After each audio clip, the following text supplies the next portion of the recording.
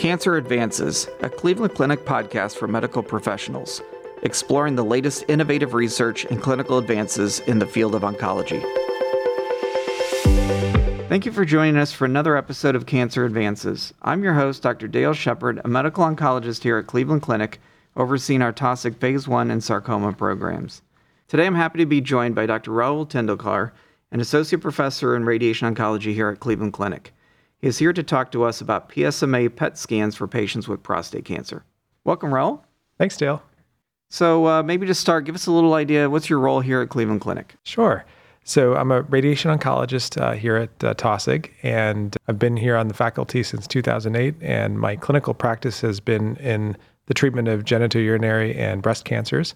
Over the years, it's kind of evolved, interestingly, as times have changed, and a lot of my practice these days in the management of prostate cancer really revolves around the use of this new scan that we have, the PSMA PET scan. All right, so let's just kind of launch in. PSMA PET scan, what is that? Sure. So PSMA stands for prostate-specific membrane antigen. It's a protein on the surface of prostate cells. It was actually first identified about 3 decades ago by one of our own faculty here, Skip Heston, who's in the Lerner Research Institute. So there's been a long kind of history getting us to this moment. And so PSMA PET scans have evolved around the idea of attaching radio tracers that will find and hone in on these PSMA proteins on the surface of prostate cells. And that will allow us to identify low volume metastatic prostate cancers in patients with a suspected recurrence. So this has been really an important evolution in our ability to find recurrences at an earlier stage than we've ever been able to do before. So just how much more sensitive are they? So, traditionally, like our old CTs and bone scans, you may have to have a PSA that's pretty high, for instance, before you'd even think about getting one. So how has that changed when to pull the trigger on a scan with a PSMA PET scan? Oh, you're exactly right. The sensitivity is so much better than bone scans or CT scans. I know when you and I were in medical school and in training together, we were taught not to bother ordering one of these tests until somebody's PSA got to at least maybe 5 or 10 or higher than that, because the yield of finding something on a bone scan was going to be quite low. Nowadays, in men who have had a prostatectomy, where ideally the PSA should be close to 0, we can detect patients who may have an early recurrence with a PSA as low as 0.2 or 0.3. The yield of a PSMA scan goes up as the PSA rises, but once we get to a PSA level of approximately 0.5 or so, there's roughly a 50-50 chance of finding something pretty small. And so we can find disease as small as maybe 5 millimeters in size at a PSA of 0.5 or so. And so that's been really remarkable. Again, in context, a bone scan, you might not see something until the PSA was maybe 5 or 10. So in order of magnitude, better in that context. So practically speaking, how has that changed your practice? So, we all know that, guys with prostate cancer, they keep an eagle eye on that PSA. Do you have people coming in asking for scans earlier, and then are you reacting to those, or how do you, in the real world setting, how do you deal with that? So it's helped in a multitude of different ways. So right now, PSMA PET scans are approved in the United States for the workup of suspected recurrence in men who have previously had treatment to their prostate. So either a prostatectomy or definitive radiation therapy. And usually after those treatments, their PSAs will go down in large part. And in those who have a subsequent rise in their PSA is when, we start getting that anxiety about, all right, is this cancer coming back? Or is this, maybe in somebody who's had radiation to the prostate, maybe there's some just natural PSA being made from the gland itself. So it's a little bit hard to distinguish in that setting who might have a recurrent cancer or not. And so this has been really helpful to try to identify if a recurrence is coming back. And I counsel patients, there are generally 3 places where prostate cancer tends to recur. Number one is locally in the area of the prostate if somebody still has a prostate, or in the prostate bed if it's been surgically removed.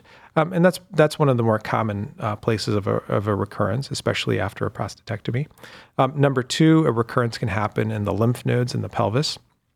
And PSMA PET scans have been remarkably helpful at identifying early recurrences in the lymph nodes. And then number three, it can come back in the bones elsewhere in the body. And again, compared to a bone scan, a PSMA PET scan is particularly effective at finding those as well. So we can really provide patients with a little bit more accurate assessment of where the source of their cancer might be coming from, if they even have a visible one. And other times it's actually helpful to get a negative PET scan. In other words, we do the test, we don't see anything, and we can reassure them that whatever is making their PSA is still microscopic at this stage, and that can affect kind of how we move forward with treatment planning.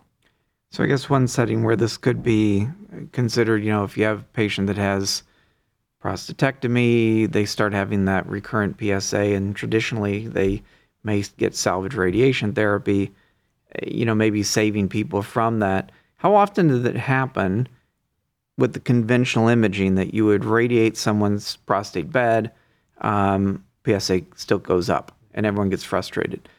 We might be able to avoid that. How big of a problem was that, and is this a good solution? Yeah, that's a great question. So historically, in men with a rising PSA, the effectiveness of radiation therapy depends on the PSA level at which we're treating somebody. So, for example, if somebody has a relatively low PSA, like 0.2 or in that ballpark, they might have an expected success rate with salvage radiation in the order of maybe 70, 75%, something like that.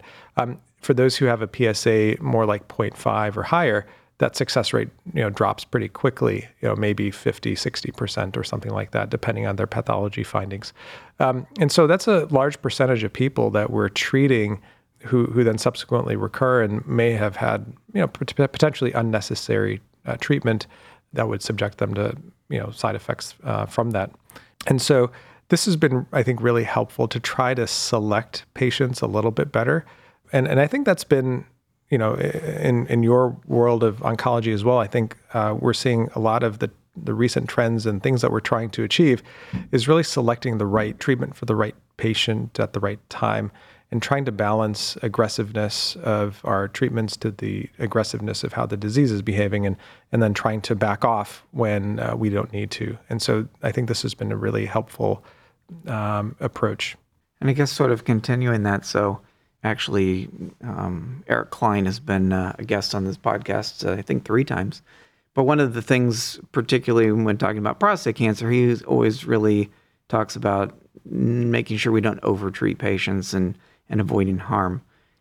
What do you foresee as the harm that might come about by doing a PSMA PET scan, finding some residual disease in, say, where someone had their prostate removed, and then they get radiation in a setting where, quite honestly, they're not having symptoms? It may be a long period of time before it would cause them problems. What do you see as maybe the downside of early detection using this test? Certainly, we are still, I think, in the infancy of the PSMA PET era with regard to understanding what do we do with this information. It has really changed how we look at things, and clinical trials can't happen fast enough to provide us with guidance on kind of what to do. For example, a common scenario that we see is somebody comes in with a rising PSA after a prostatectomy, and let's say it shows a positive lymph node in the pelvis. So do we do radiation therapy or surgical dissection of just that lymph node, or should we treat the remaining lymph nodes throughout the pelvis as well? Because certainly the larger volume that you treat with radiation or with surgery may result in more side effects. And so, can we take this so-called, I tell patients, whack-a-mole approach. So if we see something, we zap it, and we can do very targeted radiation therapy called stereotactic body radiation therapy, which delivers very focused radiation to small targets in an ablative manner. And so, can we use this SBRT to treat an isolated PET detected recurrence and then spare patients from having, whole pelvic radiation? And then if it comes back in another location, perhaps a couple of years later, we can treat that in the same type of manner. And really, in an attempt to provide a long disease-free interval with limited toxicity and also limited inconvenience. One of the nicer things about this SBRT approach is treatments can be done in maybe 3 treatments over the course of 1 week, as opposed to whole pelvic radiation, which may require up to 7 weeks of daily radiation. So a lot more inconvenience and a lot more side effects related to whole pelvic radiation, such as, impact on bowel and bladder function. And do you think that we may ultimately sort of extend that to, metastatic sites? So someone has a rising PSA, you do this sort of scan and you can find 3 bone lesions. So instead of, historically, they may be started on androgen deprivation and all these other sort of systemic therapies. Can we intervene at an early age and stop sort of metastatic spread? Yeah, that has been really the most exciting part about the advent of PSMA PET scans in recent years, and as well as the SBRT paradigm kind of taking off in recent years. So kind of concomitantly, both of these technological improvements have really shifted how we approach this. Some recent data suggests that oligometastatic disease, so finding up to 1 to 3 positive areas on one of these PET scans, can occur in about 50% of patients who do eventually have positive PET avid lesions. And so that's actually representing a large proportion of findings, is finding very early, limited number of recurrences. And if they're located in places where we can safely do SBRT, it's really attractive to offer this. There was a recent trial called the Oriole trial in which patients received SBRT to oligometastatic sites, so up to 3 areas that were irradiated. And those who had SBRT to all of the PET identified sites had a distant metastasis-free survival of something like 80% at 2 years, which is remarkable. That this was without hormonal therapy or other systemic therapies at all, just a proof of principle that giving ablative radiation to these PET identified sites can render patients free of disease for at least a couple of years in the majority of cases. So that's really been an exciting development, and I think this has become an important part of our practice in a very short period of time. This really does totally change our perspective on what is metastatic disease. Is this an area where we're going to have to kind of rethink all of our treatments in prostate cancer in terms of when we treat and what's truly metastatic, and that balance of when to treat patients and the actual effect of adding drugs in metastatic setting? Yeah, I think historically, the moment that we labeled something as a situation of metastatic disease, we think of it's stage 4, it's incurable. There's not much we can do. We try systemic therapy until it doesn't work, and then we try something else. I think the era that we're entering, you're right. I think we have to really think about this in a new way and maybe redefine the terms that we use, very, very carefully. I look at the improvements in systemic therapy in prostate cancer as also being really remarkable. A number of new drugs that have been approved based on clinical trials that have prolonged survival for those with newly diagnosed metastatic disease. So we now have at least a handful of systemic therapies that have each independently prolonged survival compared to hormonal therapy alone. And then when you couple that with the ability of stereotactic radiation to treat sites of gross disease, I think these drugs can be very effective at treating microscopic disease. And really, I think we're going to see a shift in terms of how we approach patients. And really the goal of, I think, oncology in general, if we can't cure it up front, our goal is to turn it into a chronic disease that people can live with and have a good, healthy quality of life going forward. And so, I think that's really our aim with all of these incremental areas of progress. I mean, it's pretty significant. I mean, we're both, of course, quite young, but, as we started practice, we really had, docetaxel as a systemic therapy. Now we have 2 chemos and a couple hormone therapies and immunotherapies. We have more genomic-based therapy, so it's pretty impressive. Absolutely. Yeah, it's been really neat to see all the progress just in the last 5 years. When we think about, you mentioned before sort of being able to sort of redefine where you treat, and that was kind of from upfront treatment based on PET scans. And I guess a similar thing would happen for salvage radiation, is sort of sparing some areas of that's being treated to minimize toxicity. Anything else that's happening either from an imaging standpoint or a radiation technique standpoint that you find particularly interesting in prostate cancer? Yeah, I think you mentioned genomics. That's also something that's changing a lot. So that's a really exciting advancement. And I think we'll talk later on about predictive tools and nomograms and things like that that may be useful to help guide us in making decisions.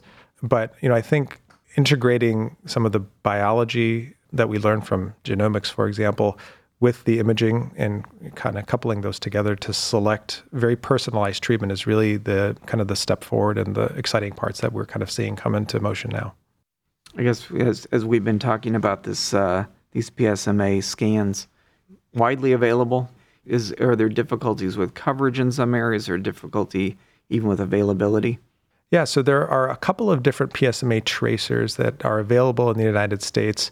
When the more recent one was FDA approved in 2021, I think that really expanded the number of centers across the country that do offer this option.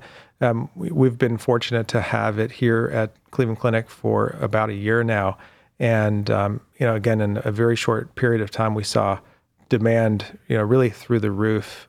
And I think it just goes to show how much clinicians and patients really kind of needing some tools like this. So yeah, as the availability has improved, I think we'll see this spreading throughout the community more and more, and I think that'll be a really great thing. I guess while we have an opportunity to get some insight, something that frequently comes up with prostate cancer and radiation, proton, yes, no, any advantages at this point? Yeah, so proton therapy is something that a lot of patients ask about when they come into the clinic. And you read about so many different options that are out there. We could go on about things like, HIFU and cryotherapy. So along with proton therapy, there's so many things that are out there that people are interested in learning about. With proton therapy, what makes it really attractive, at least on a theoretical level, is that as the proton beam enters into tissue, it has a certain stopping point after which the proton therapy doesn't continue. And so there's no energy deposited beyond that. And we see this graphically in what we call a Bragg peak. And so depending on how you arrange the proton beams around a target, you can really kind of minimize the overall dose to normal tissues. The dose around the target, though, is still going to get a high dose of radiation, whether you use X-ray photons or protons. And so, really the theoretical advantages of proton is to reduce some of the low dose radiation scatter throughout the body.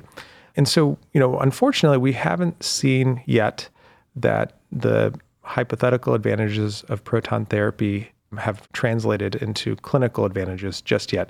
And I think it's probably because the high dose deposition in the prostate and around it to the subsequent, bladder and rectum, we don't quite maybe get the fall off that we would like to see that could spare those tissues. And I think also concomitantly how X-ray photon therapy has evolved and improved. We're seeing maybe similar results so far. There are really important ongoing randomized trials to compare these modalities with each other. And I think until we have those data available, it's going to be hard to predict if there's going to be a winner between them. But so far, I think just like any modality, protons have their pros and cons. And I guess the other modality for radiation and how it might link to our ability to target exactly where tumor might be with these new PSMA PET scans. Any changes in brachytherapy? Yeah, and brachytherapy is, for those who may not be familiar with it, is implantation of, radioactive materials inside and around a tumor. So in prostate cancer, there are two ways of delivering brachytherapy. One is low dose rate, where we place radioactive seeds and they stay in the prostate basically forever until they fizzle out and all the radioactivity is gone. And then there's high-dose rate brachytherapy, where temporary catheters are placed. And usually over a couple of different treatment sessions, the prostate is exposed to radiation using an afterloader to deposit the energy on a temporary basis. And so the patient isn't radioactive and doesn't go home with radioactivity inside of them. So just two kind of important distinctions. But, I think we're learning more and more about both of these modalities. A lot of interest in using brachytherapy for recurrent prostate cancers. And so historically, one of the perceptions of external beam radiation therapy was if a cancer recurred locally after directed radiation to the prostate, that we couldn't do more radiation a second time around, and maybe surgery, salvage prostatectomy, was the only way to treat a recurrent prostate cancer.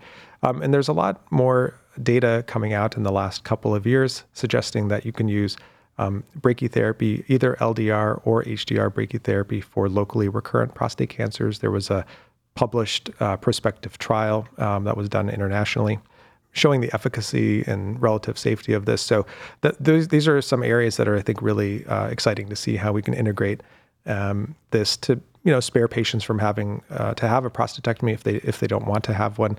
Some patients may not be medically fit for that, and so offering this as a salvage option is in one area. And then the other area where brachytherapy is of a lot of interest is using it as a boost. In other words, where we give a certain dose of radiation to the pelvic lymph nodes and the prostate, and we give a little extra dose with brachytherapy for patients with very high-risk disease. And so that's another area where we're seeing some intensification of treatment that may be useful to improve our control rates. Certainly it sounds like PSMA PET scans are changing the way we think about the disease. Some exciting new things in terms of how we deliver therapies, and I appreciate you being here with us for your insights. Yeah, no, thank you for having me. It's my first time on a podcast, and it's been fun. So thanks for having me. To make a direct online referral to our Taussig Cancer Institute, complete our online cancer patient referral form by visiting clevelandclinic.org/cancer patient referrals. You will receive confirmation once the appointment is scheduled. This concludes this episode of Cancer Advances. You will find additional podcast episodes on our website, clevelandclinic.org/Cancer Advances podcast. Subscribe to the podcast on iTunes, Google Play, Spotify, SoundCloud, or wherever you listen to podcasts.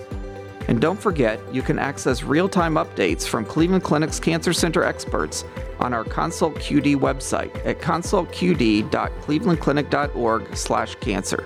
Thank you for listening. Please join us again soon.